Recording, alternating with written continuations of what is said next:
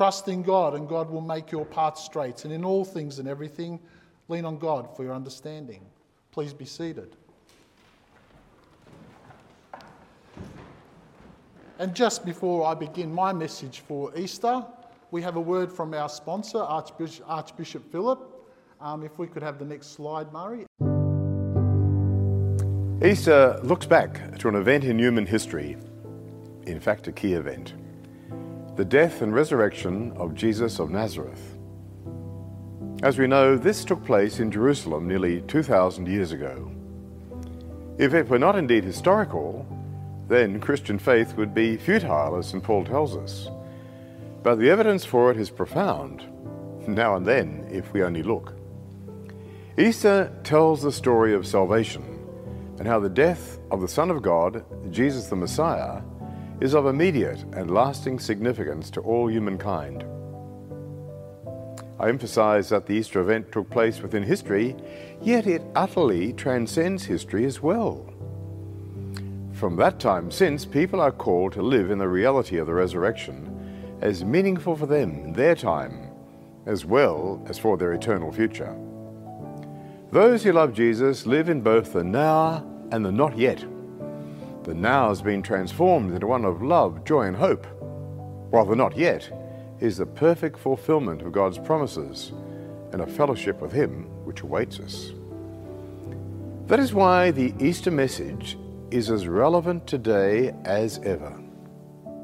As St. Augustine put it so beautifully 1,600 years ago, "You have made us for yourself, O Lord, and our hearts are restless until they find their rest in you." Easter proclaims the living and glorious reality of God's decisive act of salvation to us today, to each of us in our generation and in our own context. Christ is risen. He is risen indeed. Alleluia. Have a blessed and holy Easter.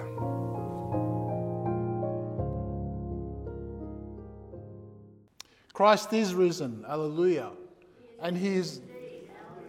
Thank you. And that is the point of today. If you look at our journey through Holy Week, it is highly scripted. There's a lot of things that happen in Holy Week that we refer to, because one of the things that Jesus wanted to prove to everyone around Him was that the scriptures were actually naming Him as the Messiah, as the Redeemer of all the earth. There are approximately, depending on how you count them, approximately 400 different prophecies that were fulfilled from the Old Testament in Jesus's journey to the cross. Some of those prophecies reflected what Jesus did. Other prophecies were what people around Him did, like the guard taking the sponge full of vinegar and putting it on his lips when he asked for water. So when we look at the prophecies surrounding Jesus, it is a highly scripted journey into Holy Week, because we are naming Jesus as the Messiah, as the one who is to redeem all the earth. And so He dies on the cross and is buried in a tomb.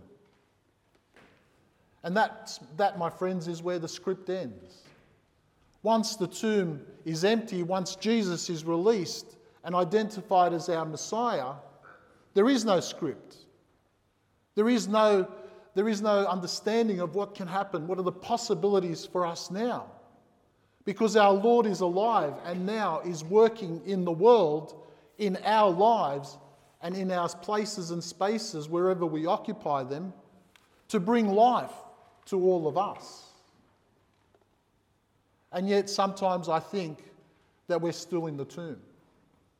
Sometimes I think, as I listen to people, we have the tomb and Mary's gone to the tomb and she's told that Jesus has left and he's gone ahead to Galilee. He's waiting for all his brothers in Galilee.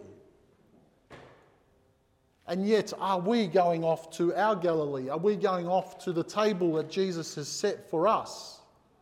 Or are we waiting in some other space, entombed by our own fears, our own worries, entombed by the things that stop us from having a full relationship with our Lord God? We look at our society now and we look at the things that we're dealing with. Our kids are my children are dealing with things that are far heavier and weightier on their lives at their young ages than I had to. The hardest thing I ever had to deal with was running out the back fence and trying to get to the local basketball court before my dad called me to get some work done. Whereas now you could be playing with your friends and all of a sudden there's a YouTube clip someone's uploaded and destroys your life. The idea of having your youth and having who you are as just that moment in time, good or bad, is lost on some of our younger generation.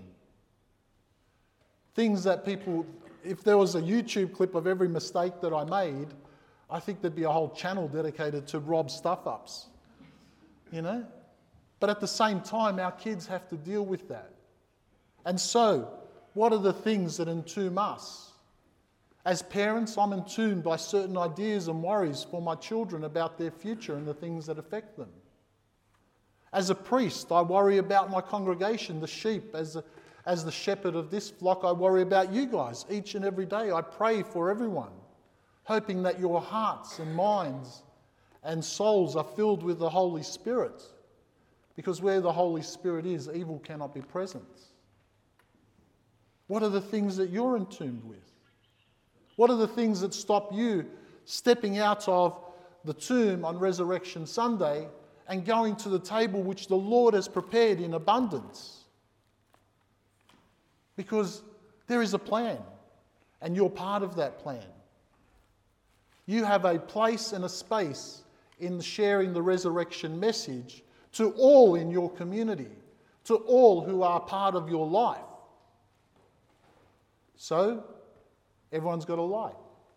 Everyone was really joyful to accept the light, and it was something maybe different for some of us here today. Some of you may have seen that, had an experience of that before.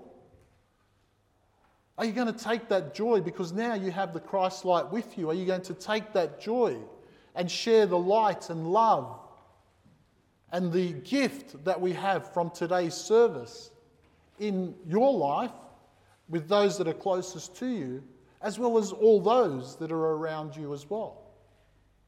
Behind me, I'm not sure if there may be new people to our church, or maybe this is even new for the parish, because for our guests here, I'm also new to. I started just under a year ago, so I'm changing things, and people are a bit, how we go?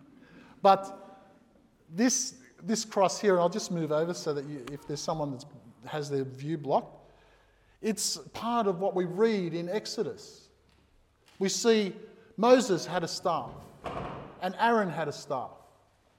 Moses had the staff of judgment. Aaron had the staff of grace. Because from Aaron's staff, flowers and fruit grew. And when we read what was in the tabernacle, the staff that Aaron had was part of the tabernacle, as well as the 10 Commandments, as well as a jar of manna that was contained in the tabernacle and carried with the Israelites wherever they went.